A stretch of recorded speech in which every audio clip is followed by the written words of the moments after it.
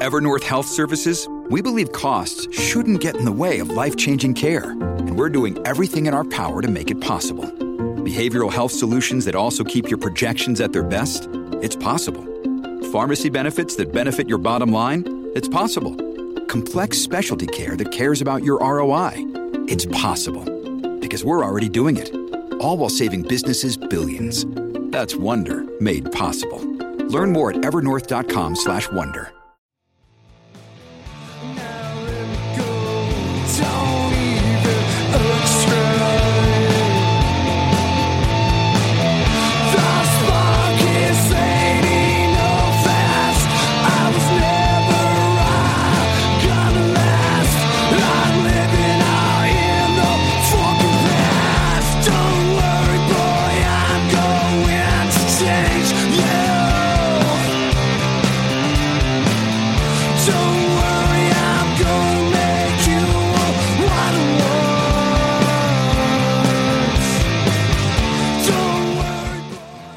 Hello, listeners, and welcome to Ohio Mysteries. You're listening to Oh Boy, an original by Youngstown rocker Glass Alice.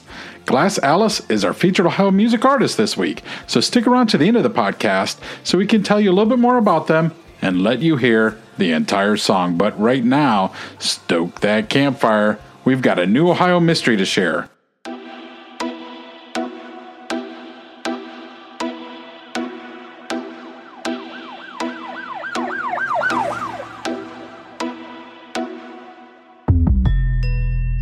I'm your co-host, Steve Yoder, and with me is our researcher and storyteller, Paula Schleiss, whose journalism career included some 30 years at the Akron Beacon-Journal. Hi, everyone. Steve, tonight's mystery is a little bit different. Ooh. It's a story about torment. I don't like torment. No. And a seemingly normal small-town couple that spent almost a decade fearing every knock on the door and every ring of the phone call. The harassment of Bill and Dorothy Wacker has been capturing the attention of mystery shows and true crime fans since the 1990s, when the TV program Unsolved Mysteries brought it to light. Bill Wacker and Dorothy Young were both born in Massillon, Ohio in the 1920s. They grew up there, fell in love there, married there. During World War II, Bill enlisted in the Army and served in Europe, in England, France, Luxembourg, and Germany with the infantry. And except for that brief absence, the Wackers spent their entire adult lives in the same house where they raised two daughters. But far from being a sanctuary, that home in Massillon would become the scene for so much disquiet in an otherwise unassuming life. It all started in 1984 and 1985, a period during which the couple were the victims of 3 different home invasions. The first 2 times their home was ransacked, they took it on the chin, put everything back in order without even notifying authorities. The third time, January of 1985, they'd had enough. They called Massillon police, and officers came out and took their statement, but there just wasn't much to go on. The next 6 months went by without incident, but in July of 85, things turned violent. Bill was at work, and Dorothy was home alone recovering from heart surgery when there was a knock on the door. She found on her front porch a man in his mid-20s, white, blonde hair and blue eyes, maybe 5'9". I've seen a composite sketch of this guy, a really average-looking fellow. Well, the young man told Dorothy his car had broken down, and he kind of nodded down the road. His car wasn't visible to her, but she let him in the house so he could use a phone to call for help. Now, I know, right now, you want to scream, don't let him in, but it's too late because, like I said, this happened in 85, and she already did. He made a phone call, or at least pretended to, after which she bid him goodbye. I don't know the logistics of what happened next. Dorothy said she thought the stranger had left the house, but he didn't. And moments later, after she thought she was alone, she lost consciousness. He was still in the house after all, and apparently had snuck up behind her and knocked her out. When Dorothy woke up, she was lying on the kitchen floor, bound and gagged. She managed to get to an open kitchen window and shout for help until a neighbor came to the rescue and called police. Dorothy wasn't seriously injured in that attack, and she was able to give police a description of her attacker. And when Bill got to the house, he took inventory and noticed a few things missing: a .22 caliber revolver, an antique watch, a movie camera, and a radio scanner. In addition to that, the attacker had left a message behind. Scrawled on the dining room wall in crayon, it said, "Cheaper, but will do." Was the thief mocking the quality of items he'd just stolen? Police visited local pawn shops and talked to some street dealers, hoping to get a lead, but nothing came of it. 4 months after the assault and theft, a really strange thing happened. Bill stepped onto his front porch to find a plastic shopping bag, and in that bag, his gun.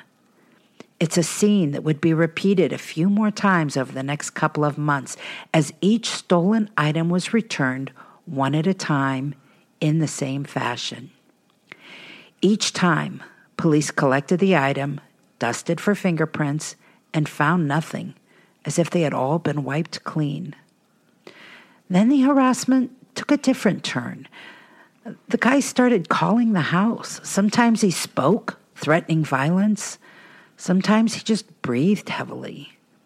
Bill and Dorothy tried changing their phone number several times, but each time the caller found them. Their tormentor was brazen and clearly unafraid of getting close to them physically. At random hours of the night, the whackers would hear banging on some part of the exterior of their house, but they always failed to catch anyone in the act. And the noise was just that, noise, the kind of act that doesn't leave behind clues. The whackers put up a security light, hoping it would be enough to intimidate anyone from approaching the house at night. It didn't work. One morning, Bill found a note on the front porch saying, "Your lights are a laugh." More notes followed, each appearing on the front porch, and again, either threatening the whackers or simply mocking them for something. The notes. Now, there was a clue, sort of. It was handwriting, but police said the uneven, jagged style of writing made it appear the writer was using the wrong hand to conceal their identity. And again, police checked the notes for fingerprints. There were none. 8 years after Dorothy was attacked and left on the kitchen floor, she was attacked again.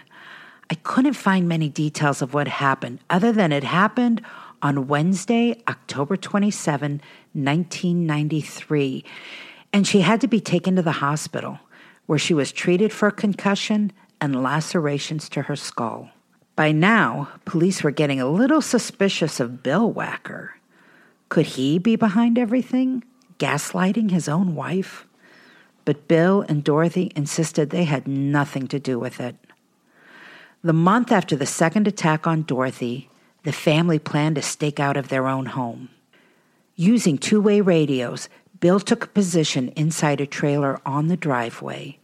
2 of the whackers' sons-in-law watched the house from a van across the street, and Dorothy and her daughter Kathy stayed inside the house.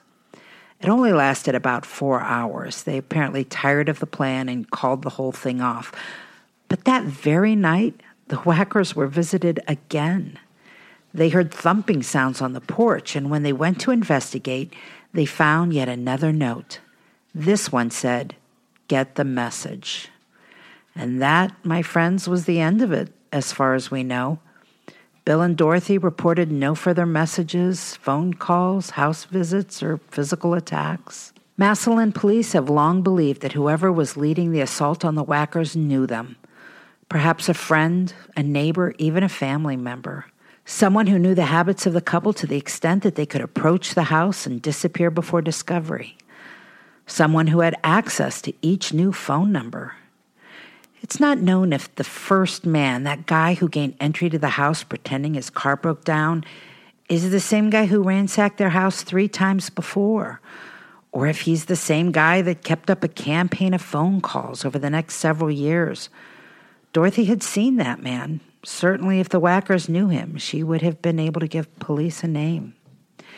Anyway, Bill and Dorothy both died without knowing the source of their torment. Bill passed in 1999 at the age of 79. Dorothy died in 2010 at the age of 83. That many home invasions. I mean, that usually happens in a drug house or, some place that, has something hidden away that other people know. I think it's somebody they knew or something, or maybe some gaslighting going on there. It seemed like whoever was doing this had to know more about them than a complete stranger. Yeah, absolutely. I would agree. Because 3 in that short amount of time, something's up. All right, well, let's see what our armchair detectives have to say. With supply chains becoming more complex, you need to stay on top of the latest logistics developments. So if you work with logistics, you need the Beyond the Box podcast from Maersk. It's the easy way to keep up to date with everything from digital disruption in logistics to the need for supply chain resilience in today's market. Find out more and keep ahead of the game with the Beyond the Box podcast on logistics insights at maersk.com/insights.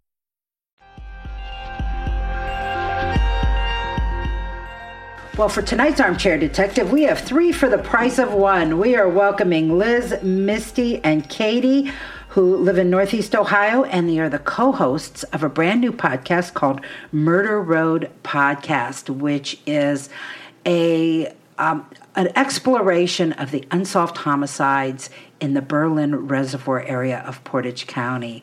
Welcome, ladies. Thanks. Thanks so much for having us. Yes, thank you. I appreciate it. Thanks so much for having us. All right. Well, listen, why don't you ladies tell our listeners a little bit about yourselves? Well, we're really glad to be here because we're huge fans, first of all. Second of all, I grew up in a real weird place. I think we've all agreed that Ohio is a real weird place. And where I grew up was extra weird.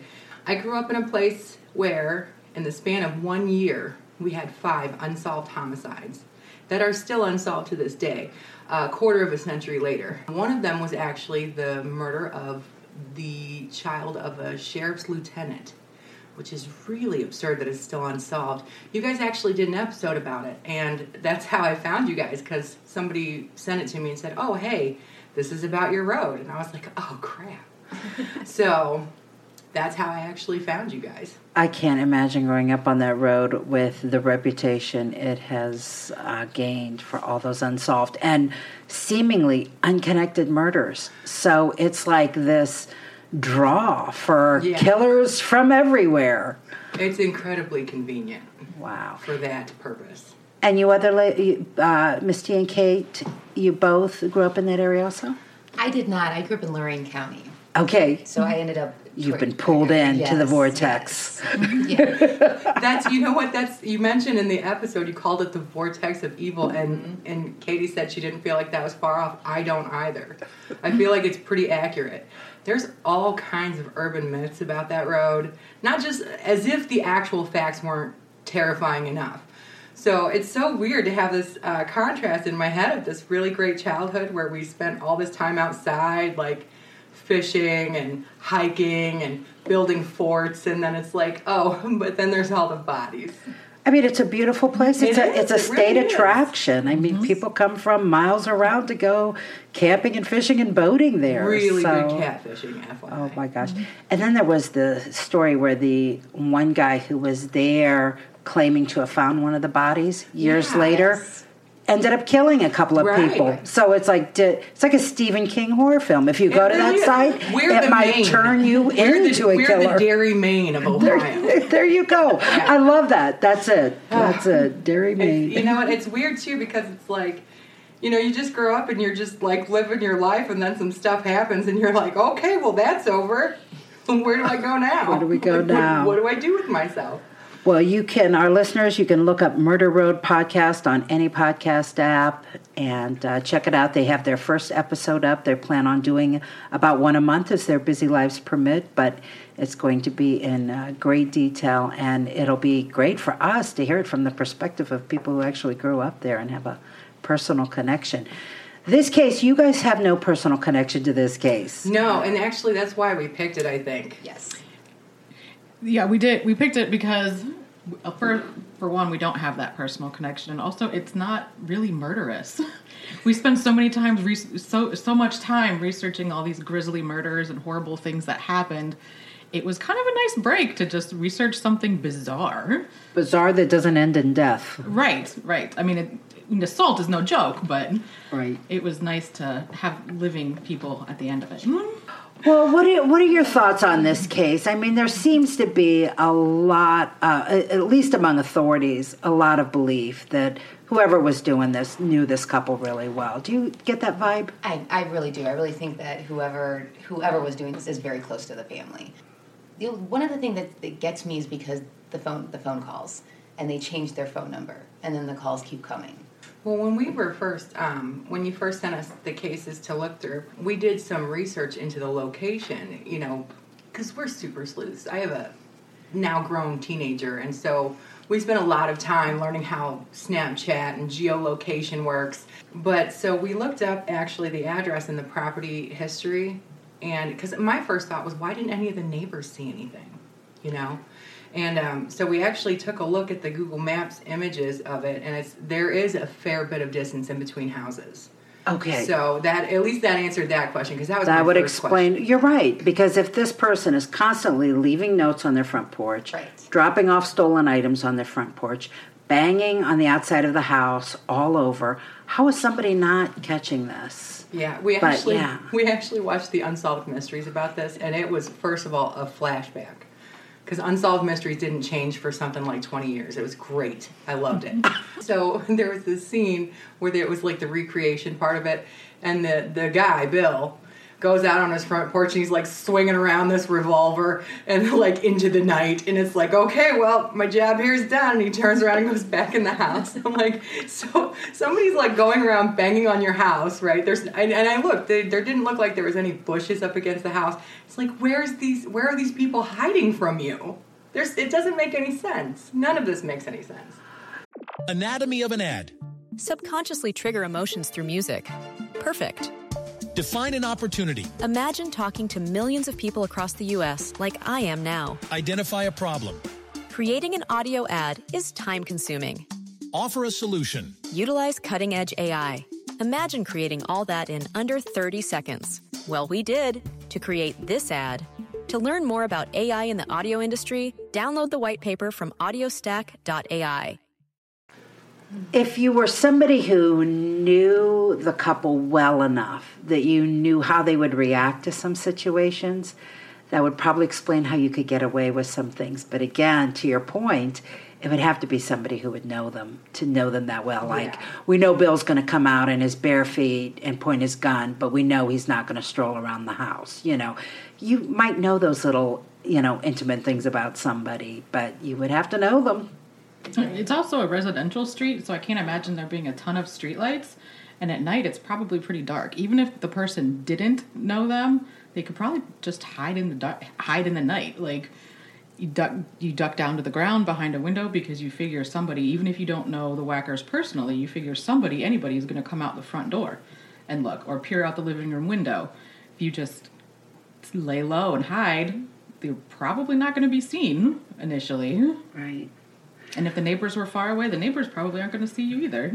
Now, if you think it was a family member or somebody that the whackers knew, you're going to have to explain the guy who came to the door. So what's your take on that guy? I have this weird, so I actually don't think they're connected. I think he left. I think the person was either already in the house or came in after him. So you think they were two different men on that same day at that same time period? I do. The guy who came knocking, asking for help, really wanted it. Right. Made the phone call, left, but somebody else in the house or came to the house to take advantage of the situation. Oh, interesting. What a coincidence would that be? It's a huge coincidence.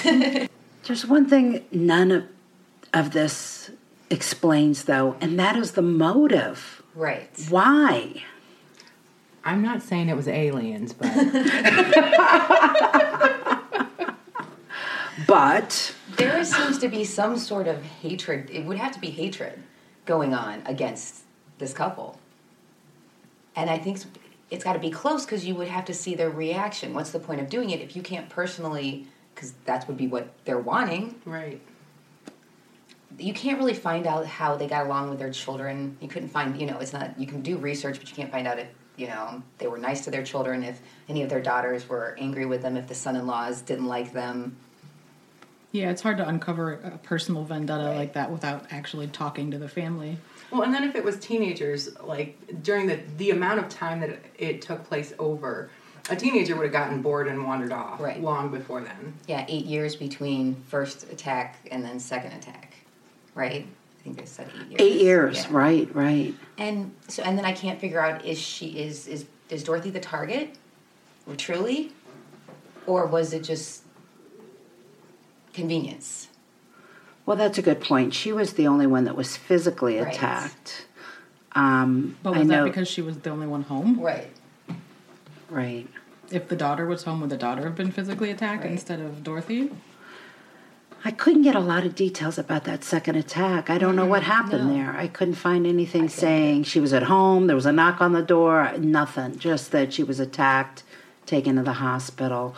I don't know if she also worked. I couldn't find anything that said she was employed. But, I was wondering if maybe there might have been a coworker, somebody at the church. You have no idea. Like you said, it's got to be somebody that knows them. But since obviously the only things that were stolen were returned, so the motive really wasn't financial, I think, hatred, revenge. I do have a bananas theory. A bananas theory? It's okay. bananas. It's bananas. I thought it was involving bananas. Okay. No, it does not involve bananas, even though... Give us the bananas. Katie, give us the bananas theory. All right. Massillon State Hospital was less than 5 miles from where the Wackers lived. And at the time, it was an active mental health care facility. And what we think of as mental health care facility is not quite what mental health care facilities were in the 80s. If they were termed state hospitals or institutions, they were usually a little bit more, what's a good word for that? Regimented, a little bit more... monitored? Obtuse, a little bit more kind of heavy-handed with the quote-unquote treatments. Yeah. A lot of the treatments that they used, science has since proved is not a thing or helpful at all. Oh, yeah. So my bananas theory is since the state hospital was so close, was there a patient who just decided one day that they were going to do this? This was his hobby. Yeah. And for something like that, there would be no motive. There would be no motive if it was seriously somebody with a serious mental condition who wasn't being treated properly and had access to just wander off and then come back. Right. I was always curious if anybody had ever checked to see if the gun that was returned had ever been used in a crime. Oh. I know they checked it for fingerprints and said they couldn't find any, but did they check to see if that serial number or if that type of casing had ever been used in a crime in the 4 months it was missing? That's a good question. This story was not covered by the media from what I could tell. It only came to light because Unsolved Mysteries picked it up. Mm-hmm. So a lot of the little kinds of details like that might come out in a traditional crime story, we didn't have access to. And if the gun was used in a crime, it could maybe shed a light on some kind of motive, because if it was used in a crime, they could be trying to frame Bill. Misty, how about you? You look like you were getting ready to say something there. Well, I tried to wrap my head around and think if possibly they were doing this for attention. I'm trying really hard. The only thing I can come close to comparing to is like Munchausen syndrome, because it's not the same in any way, but just doing something so you can get attention. But the first time she's attacked, she had open heart surgery, so isn't that attention enough? I mean, I don't, because I know that the police at one point think Bill is the person who's doing this. Right. But I'm trying to just figure out, I mean, I know people do things like that. I know it's weird. I know there's very strange things that happen, but... And it bothers me, the idea that if it were Bill, that he would attack his wife while she's recovering from heart surgery. That's sort of like saying, I'm willing to take that much of a risk and attack you when you're weakest. And I don't know. I can't imagine that. That's a lot of work to go through. You know what I mean? It's a lot to do for whatever reason. I don't know. Just for some attention. I think that brings up a good point, too, in that if somebody in the family was doing it, I really doubt Dorothy knew. Right. Whoever did it, I really don't think she knew who was doing it, and it was probably terrifying for her. I thought it was kind of interesting also, all the different ways this torment took shape. I mean, you had not just the physical assaults, but you had the phone calls, you had the banging on the door, you had the messages left on the step, you had the thefts and the return. There were so many different elements. It's like somebody just couldn't get creative enough, with how they wanted to torment this couple. And it seemed like a bizarre set of items to take, too. The gun I understand, but a radio scanner and a watch. Yeah, it seems almost very specific, doesn't it? Right. Like they had Those are all things that I feel like would appeal to Bill more than Dorothy. Mm-hmm. Right. And so it feels like it's meant to be a direct insult to Bill. That's a good point. I hadn't thought about it like that before. Well, I just now thought of it. Mm-hmm. Like, if these are specific to Bill, and they seem like they're specifically meant to target him, it makes me feel less inclined to think that they were doing it themselves. Right. Right. Because, look, back in the day, scanners used to be how people entertain themselves. My dad still does, in fact. And he sits in his garage mahal, like, listening to what's going on the scanner, and he'll send me text messages like, there's a fire. And, so I could imagine back in the 80s and early 90s that was probably his primary source of entertainment. Well, ladies, thanks so much for joining us. I hope you'll come back and take another case on for us. Yes, thanks for having us. Yes, thank you so much. We definitely will. Yes, thank you. We enjoyed it.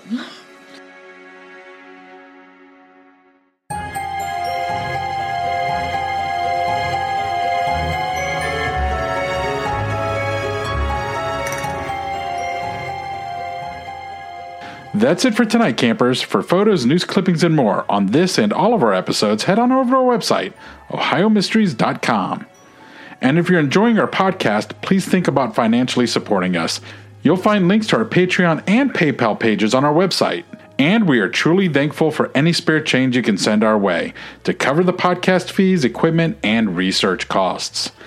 Now let's tell you about our featured Ohio Musical Artist of the Week. The band Glass Alice started in Youngstown, Ohio in 2002 under the name Face Punch. The founding members, Eric Albens and Mike Hermensky, are also lifelong high school friends, and they have added to their lineup Anthony Village on bass and Howard Burns on drums. You can follow Glass Alice on Spotify, iTunes, Pandora, Amazon Music, and all major streaming services. At the start of the podcast, you heard a clip of their song, Oh Boy. We've got the rest of that song right now.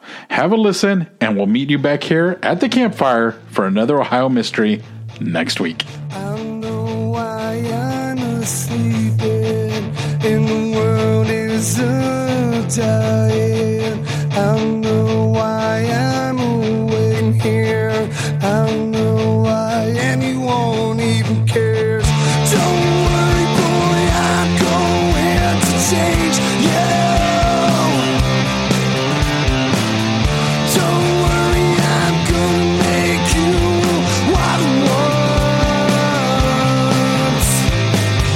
Don't worry, boy, I'm going to save you.